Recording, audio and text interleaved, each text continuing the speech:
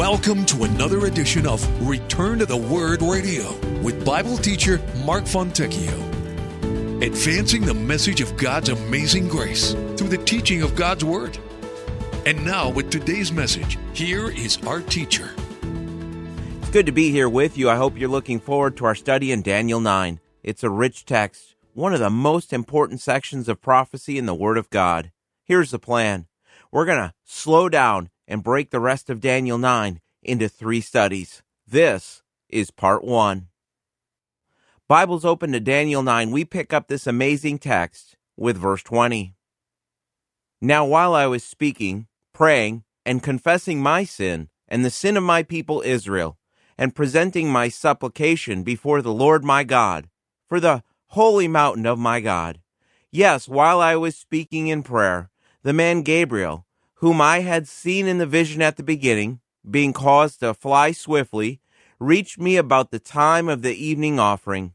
And he informed me and talked with me and said, O Daniel, I have now come forth to give you skill to understand. At the beginning of your supplications, the command went out, and I have come to tell you, for you are greatly beloved. Therefore consider the matter and understand the vision. 70 weeks are determined for your people and for your holy city, to finish the transgression, to make an end of sins, to make reconciliation for iniquity, to bring in everlasting righteousness, to seal up vision and prophecy, and to anoint the most holy.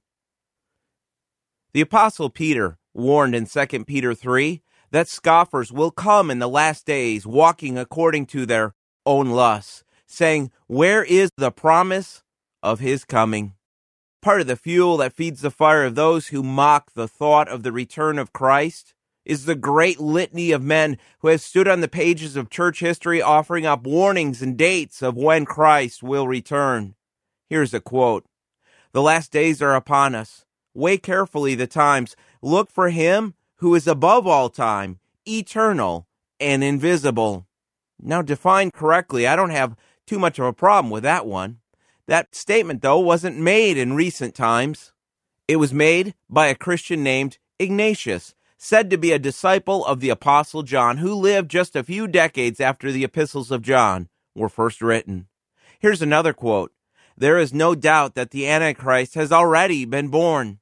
Firmly established in his early years, he will, after reaching maturity, achieve supreme power. But think of that quote. No doubt that the Antichrist has already been born. This statement was made by a Christian leader named Martin living in 375 AD. In the year 235 AD, a church leader named Hippolytus predicted that Christ was sure to return by 500 AD. Many of you probably remember the big scare around Y2K, and it was thought that when the year 2000 hit, the computers wouldn't be able to handle it. Massive breakdown of order would follow, and Christian ministries like Focus on the Family warned about people being prepared. This same type of panic came at the end of the first millennium.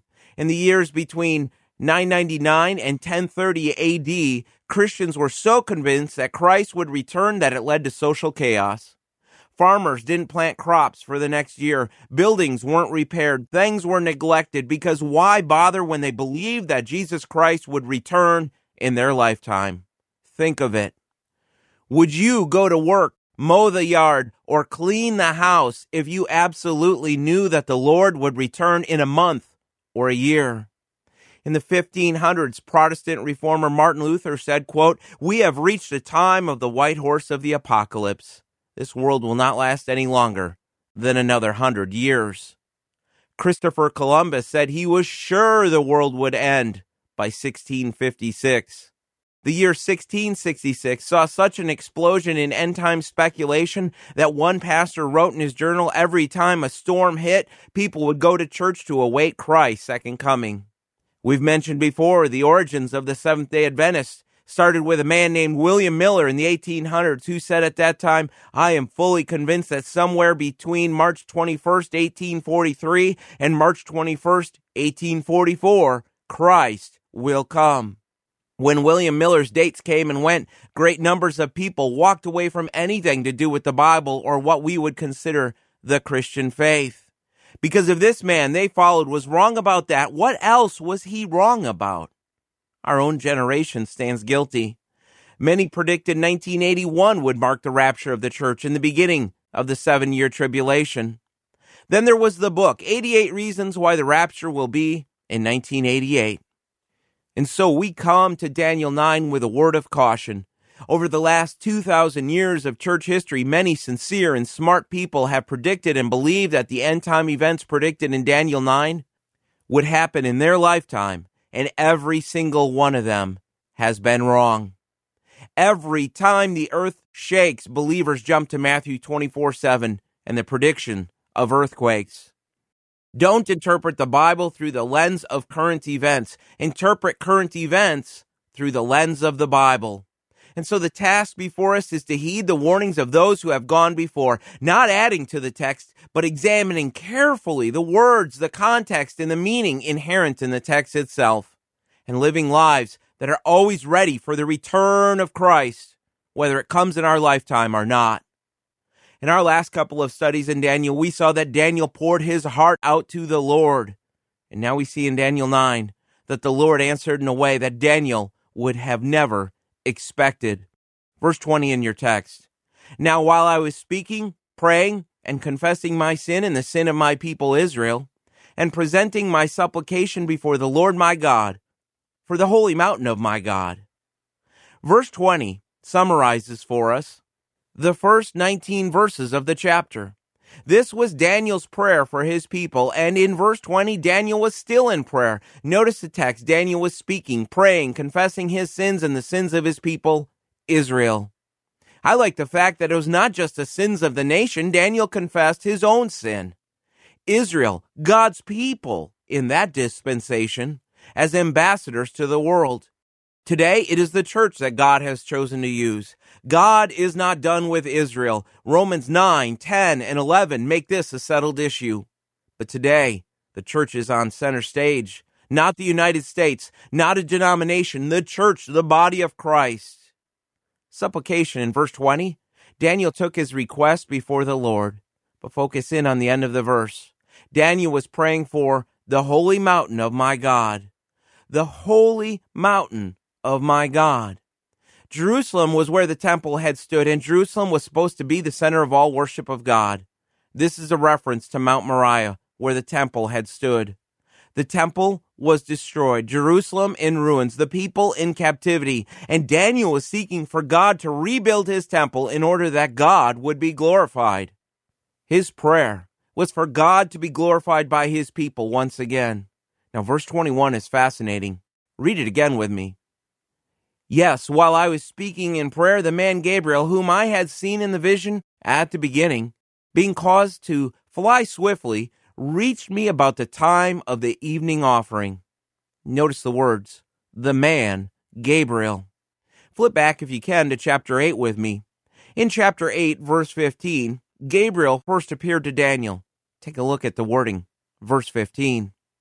Then it happened, when I, Daniel, had seen the vision and was seeking the meaning, that suddenly there stood before me one having the appearance of a man. Gabriel had the appearance of a man. So back in chapter 9, again, Gabriel came with the appearance of a man. Daniel even refers back in the middle of verse 21 to seeing Gabriel before. Gabriel, whom I had seen in the vision at the beginning. Gabriel is a servant of Yahweh and appeared to Daniel as a man. Now I want you to consider the ministry of the angels. We don't often talk about them, but they have a very real purpose in the program of God. The Bible tells us in Hebrews 1:14 that they are ministering spirits sent forth to minister for those who will inherit salvation. We need them. Why? Because of the fall of Satan.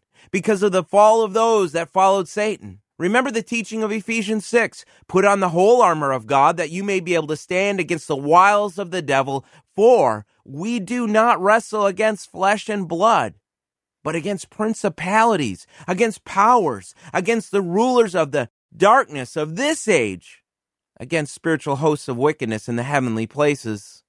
There's a battle raging, and God often uses angels to answer our prayers. We should not focus on them, and most of the time we can't see them, but that does not make their ministry any less real. In Acts 10, when Cornelius prayed, God let him see the angel who was sent with his answer. In Acts 12, when the church prayed for Peter, an angel came to unlock his prison doors. And so it was with Daniel. He prayed, and an angel came with the answered prayer. But at the end of verse 21, notice it's not something that you read every day. Being caused to fly swiftly, reached me about the time of the evening offering. Verse 23 is going to teach us that before Daniel even finished the prayer, God responded to Daniel through the angel Gabriel. This builds my confidence in knowing that the prayers of the righteous man do not fall on deaf ears. Take comfort from this. Take hope from this. Draw strength from the fact that God hears your prayers immediately. There is no delay. But here's a part of Daniel 9 that you do not want to miss. You need to understand this. Remember back to our first study in chapter 9, we saw that Daniel was reading the book of Jeremiah. Daniel had been in captivity for about 66 or 67 years. He was praying to the Lord about the 70 years of captivity. Daniel wanted to see the Hebrew people who were in captivity for almost 70 years, just as been prophesied in Jeremiah. Daniel wanted to see the Hebrew people allowed to return to Jerusalem. He wanted to see the city rebuilt, the temple rebuilt, and the Hebrew people worshiping God in Jerusalem again. But the Lord responded with the unexpected. Unexpected, yes, because Gabriel showed up, but more, because the revelation contained in the rest of this chapter, it spans the ages. Daniel believed in the prophecy contained in Jeremiah, but he also received new revelation from God, a new prophetic message. It speaks of the Messiah. It speaks of the first advent of Christ. It speaks of the second advent of Christ. Yes, the people would be allowed to go back, but that was just the beginning of what would come. Because God had a plan not just to deliver the people from Babylon, he had a plan to deliver his people from the bondage to sin. And sin was the problem. It was their problem then, and it is our problem now. That's why Israel fell as a nation. That's why the southern tribes were hauled off to Babylon. Good old-fashioned sin. Daniel was worried about their enslavement to Babylon, and the Lord responded by revealing how he planned to deal with mankind's enslavement to sin. Listen, one of the principles that really helps us to understand Daniel 9 is to recognize that God was telling Daniel through the angel Gabriel that Israel had two problems, not just one. The enslavement to sin would be solved through the death of Christ on the cross at the first coming of the Messiah. And the release from the oppression of men would come at Christ's second coming. This is what Israel is still waiting for. And this is fundamental to understanding our text moving forward, so let me repeat it. The enslavement to sin would be taken care of at the first coming of Jesus Christ, and the enslavement to man will be taken care of at the second coming of our Lord Jesus Christ. And as we are about to see, God's answer to Daniel's prayer centers on a period of time known as 70 weeks. Before we move on, notice the very end of verse 21. Daniel tells us that Gabriel came to him about the time of the evening offering. This is remarkable because it gives us insight into the thought process of Daniel. With the temple destroyed, no sacrifice had been offered in Jerusalem for 50 years. Daniel had been in captivity his entire adult life, and yet we see Daniel continue to be faithful. He was mindful, his thoughts centered on the proper worship of his God. On our watches, it was now 3 p.m., the same time of day when Christ died on the cross. Daniel, in his old age, was thinking back to the days when he was just a young man, seeing the smoke rise from the temple in the late afternoon from the evening offering, as a reminder that God accepts sinful people because of a sacrifice offered on their behalf. It was a lamb without blemish that would be offered in the temple. This was the perfect picture of the spotless Lamb of God who died upon the cross. The evening offering pointed to the cross, and the prophetic message given points to the cross. It was no accident that the angel of God arrived when he did. Verse 22 in your text. And he informed me and talked with me and said, O Daniel, I have now come forth to give you skill to understand. At the beginning of your supplications, the command went out, and I have come to tell you, for you are greatly beloved. Therefore, consider the matter and understand the vision. In verse 22, we find out that Gabriel had come to tell Daniel God's future plans for the nation of Israel. God was assuring Daniel of his commitment to Israel, including their future restoration. Notice the wording in verse 23. At the beginning of your supplications, the command went out. The command was given when Daniel started to pray. I have come. Now, this wasn't a vision. I know that most translations use that word, that this was a vision. But Daniel wasn't seeing Gabriel in a vision. Daniel was in his upper room praying, and Gabriel actually came to him. When we see the word vision in the book of Daniel, we tend to automatically assume that it's referring to a prophetic vision. But this wasn't a dream, and this wasn't a vision. The idea here with the word vision is of an appearance. Gabriel appeared to Daniel. Understand why I have come, why I have appeared to you, he was telling Daniel. It's been famously said that God trusts us with his silence, meaning God has confidence in us that as believers we will continue to walk according to his word even when we don't witness a direct answer to prayer. But imagine life for Daniel with this type of direct intervention by God. Gabriel tells him Daniel was greatly loved, one counted precious to God, a beautiful commentary of God's love for this humble servant. Understand, consider the matter, Daniel.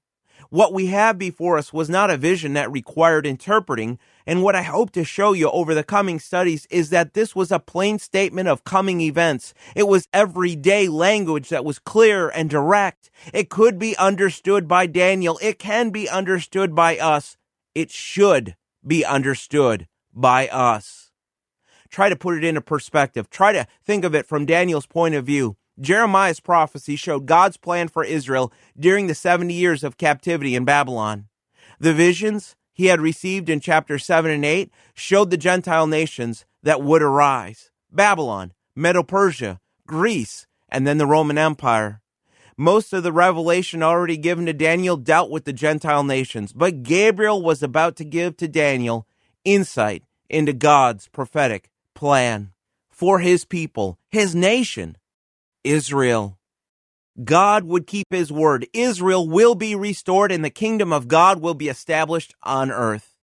Daniel prayed for God to restore his people. Daniel prayed for God to deliver Israel from the nations. God sent Gabriel to answer Daniel's prayer, to let him know that yes, these things would happen, but the timing was not what Daniel would expect. God was eager to answer Daniel's prayer because this was a man who walked by faith. Like David, this was a man after God's own heart. Like the Apostle John, this was a disciple greatly loved by God. Think of this. Gabriel stands in the very presence of God, instructed to leave heaven, to tell Daniel that he was precious to God. He may have looked like an old man to some, but to God, Daniel was precious. I'll take that any day. Verse 24, here comes the heart of this text.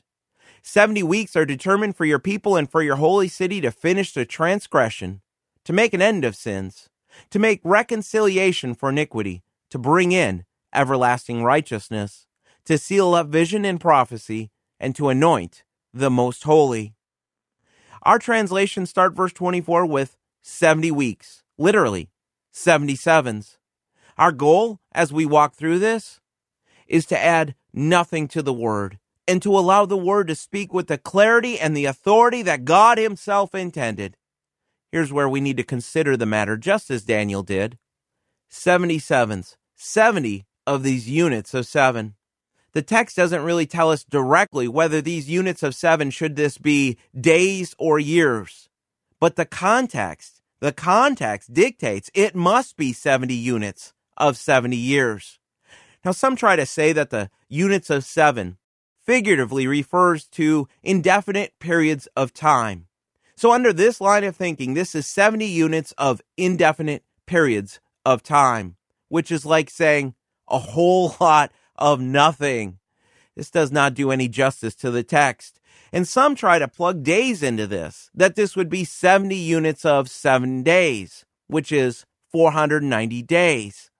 There's no way that the events predicted happened in that period of time, and this would contradict other prophetic sections in the Word of God. Whatever the meaning, it must be in harmony with the totality of God's Word. The only credible option that remains is that the weeks, or sevens, refers to a week of years. 70 units of 7 years, or a total period of 490 years. Back in verse 2, when Daniel was reading Jeremiah and the 70 years of captivity, years were the context, not days, not indefinite amounts of time, years. Today, people tend to think in terms of decades, 10 years at a time, but the people of Israel's day thought in periods of 7 years. Now, this isn't something that's coming out of nowhere. This is a concept that is actually quite consistent in the Word of God.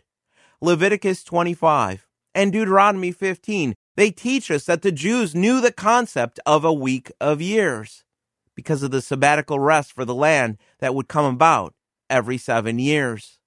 70 weeks of years, or 70 of these 7-year periods. In our next 2 studies of Daniel, we're going to take the time to walk carefully through Daniel 9 and break down these periods of years. But for now, notice what we learn in verse 24. Gabriel told Daniel that these 490 years are determined for your people and for your holy city. The words "are determined" mean to cut off. Follow the significance. God has chosen these 490 years and has cut them off from the rest of history to accomplish His plan for Israel. Don't miss the point here. God has chosen these 490 years and has cut them off from the rest of history to accomplish His plan for Israel. Notice Gabriel told Daniel it was concerning His people and His holy city. Once again, a reference to Jerusalem and to the Hebrew people. This is a prophecy that is focused on the nation of Israel, not the Gentiles and not the church, not even the world at large. 490 years that are set apart for Israel and the holy city. 490 years that would take place when the Jews would be in their own land. And what we have in the rest of verse 24 are 6 statements of what will be accomplished with the completion of these 490 years. First is to finish the transgression. Finish, bring to an end the rebellion of man. Second is to make an end of sins when the 490 years are done. Israel will no longer be scattered over the earth in rebellion. Israel will no longer live in disobedience to the Lord. The immorality of the nation will come to an end. God will seal up the sins of the Hebrew people. Stop and work your way through this. Is the nation of Israel still in rebellion to God? Yes, absolutely. Is the nation of Israel still in sin? Yes. So the first 2 statements have not been fulfilled. But notice the next statement. To make reconciliation for iniquity. Reconciliation, pardon, atonement, pointing us directly to the crucifixion of Christ. As Daniel read from the prophet Jeremiah before he prayed, I wonder if he made his way to chapter 50. Listen to Jeremiah 50, verse 20. In those days, and in that time, says the Lord, the iniquity of Israel shall be sought, but there shall be none. And the sins of Judah, but they shall not be found. Listen to this next part. For I will pardon those whom I preserve. Gabriel told Daniel God would take care of the sin problem. He would bring to an end the rebellion of Israel. He'd bring an end to their immorality, and He would provide for the forgiveness of sins through the death and resurrection of Christ. But notice now how the last 3 statements of verse 24 turn towards the righteousness that God wants to restore to the nation of Israel. To bring in everlasting righteousness. Yes, we stand as righteous. We stand as holy before God the Father.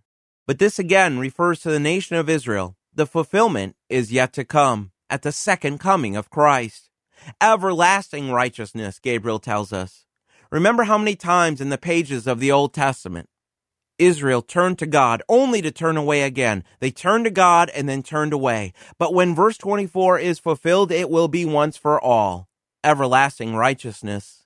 When the new covenant is fulfilled, Jeremiah 31 teaches that God will write his law on the hearts of his people.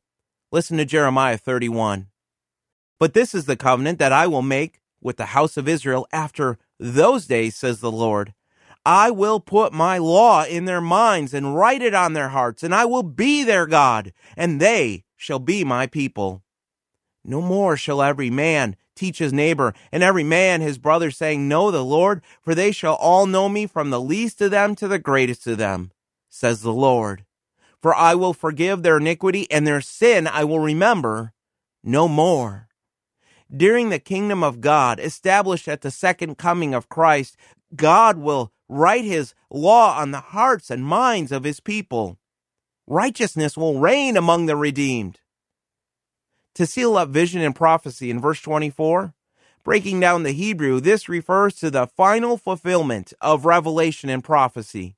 And the final fulfillment of prophecy can only come about when Christ returns. Now the very last words of verse 24, and to anoint the most holy. Some debate on this, but I think the most likely meaning refers to the future temple, which will be dedicated after these 490 years after the second coming of Christ. The glorious temple of God will be the center of worship during the millennium. With the tabernacle and the temples in the Old Testament, the Ark of the Covenant was set up in the Holy of Holies. But there will be no need for this during the millennium, because then the throne of the Messiah will be set up in the sanctuary. Listen to Jeremiah 3. Then it shall come to pass when you are multiplied and increased in the land in those days, says the Lord, that they will say no more, the Ark of the Covenant of the Lord. It shall not come to mind, nor shall they remember it, nor shall they visit it, nor shall it be made any more. At that time Jerusalem shall be called the throne of the Lord, and all the nations shall be gathered to it, to the name of the Lord, to Jerusalem. And no more shall they follow the dictates of their evil hearts. Christ will rule from the temple, and the people of the nations will go there to worship him. And so what we have in Daniel 9:24 is an outline of the program of God with the nation of Israel. God will fulfill the unconditional covenants that he has established with his people. The king will come. He will be worshipped in the temple. He will establish his people and end their transgression. Daniel wanted the Hebrew people to be delivered from Babylon, to bring to completion the unconditional covenants of God. God responded through his messenger that he must also deliver the people from sin and from the oppression of man, which awaits the second coming of Christ. When Joe Wright was asked to open the new session of the Kansas Senate, everyone was expecting the typical, generic prayer that is usually offered in the halls of government. Joe's prayer lasted only a little over 60 seconds, but it enraged many people of the Senate. Listen carefully to his words. Heavenly Father, we come before you today to ask your forgiveness and to seek your direction and guidance. Your word says, woe to those who call evil good. But that is exactly what we have done. We have lost our spiritual equilibrium and reversed our values. We confess that we have ridiculed the absolute truth of your word and called it pluralism. We have endorsed perversion and called it an alternative lifestyle. We have exploited the poor and called it the lottery. We have rewarded laziness and called it welfare. We have killed our unborn and called it choice. We have shot abortionists and called it justifiable. We have neglected to discipline our children and called it building self-esteem. We have abused power and called it politics. We have coveted our neighbor's possessions and called it ambition. We have polluted the air with profanity and pornography and called it freedom of expression. We have ridiculed the time-honored values of our forefathers and called it enlightenment. Search us, O God, and know our hearts today. Cleanse us from every sin and set us free. We ask it in the name of your Son, the living Savior, Jesus Christ. Amen. I love this prayer. It's bold, and it's brave, and it reminds me of Daniel's prayer. But let me tell you the difference. Daniel prayed on behalf of God's people, God's nation, Israel. And while we should absolutely pray for our country, that is not to be our primary focus. Pray for the people of God. Pray for the church. Confess our sins because they are many. What our nation needs now more than ever is a healthy church filled with His people, loving Christ, loving His word, and loving His people. Politics will not solve our problems. Not now. Not ever. But Christ can. The Church of Christ needs to rise to the occasion. It starts here, with us. Confess your sin. Own it before Him. Make Christ your first love again. And know His forgiveness, know His love, know His grace. Build your faith on the promises of God. And be thankful for the cleansing that comes as we seek to walk with Him in a desperate and hostile world. The prophetic plan of God shows us that there are dark days ahead. This shouldn't shake us. The peace within, the light of Christ, that should steady our souls, knowing that the day will come when at the name of Jesus, every knee will bow and every tongue will confess that Jesus Christ is Lord.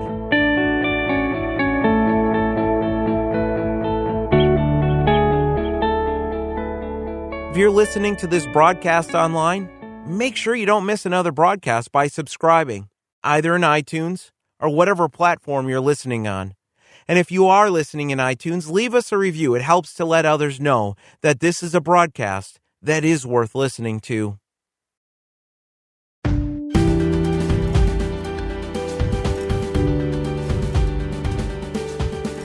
Return to the Word Ministries is committed to teaching the full counsel of God's Word and the gospel of Jesus Christ. For more about our ministry, please visit returntotheword.com.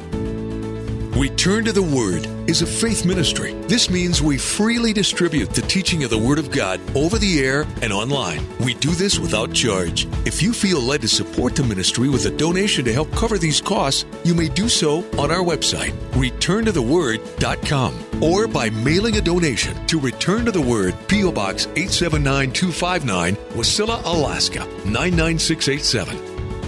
Thanks for listening, and we pray that the Word of God will be a lamp unto your feet and a light unto your path.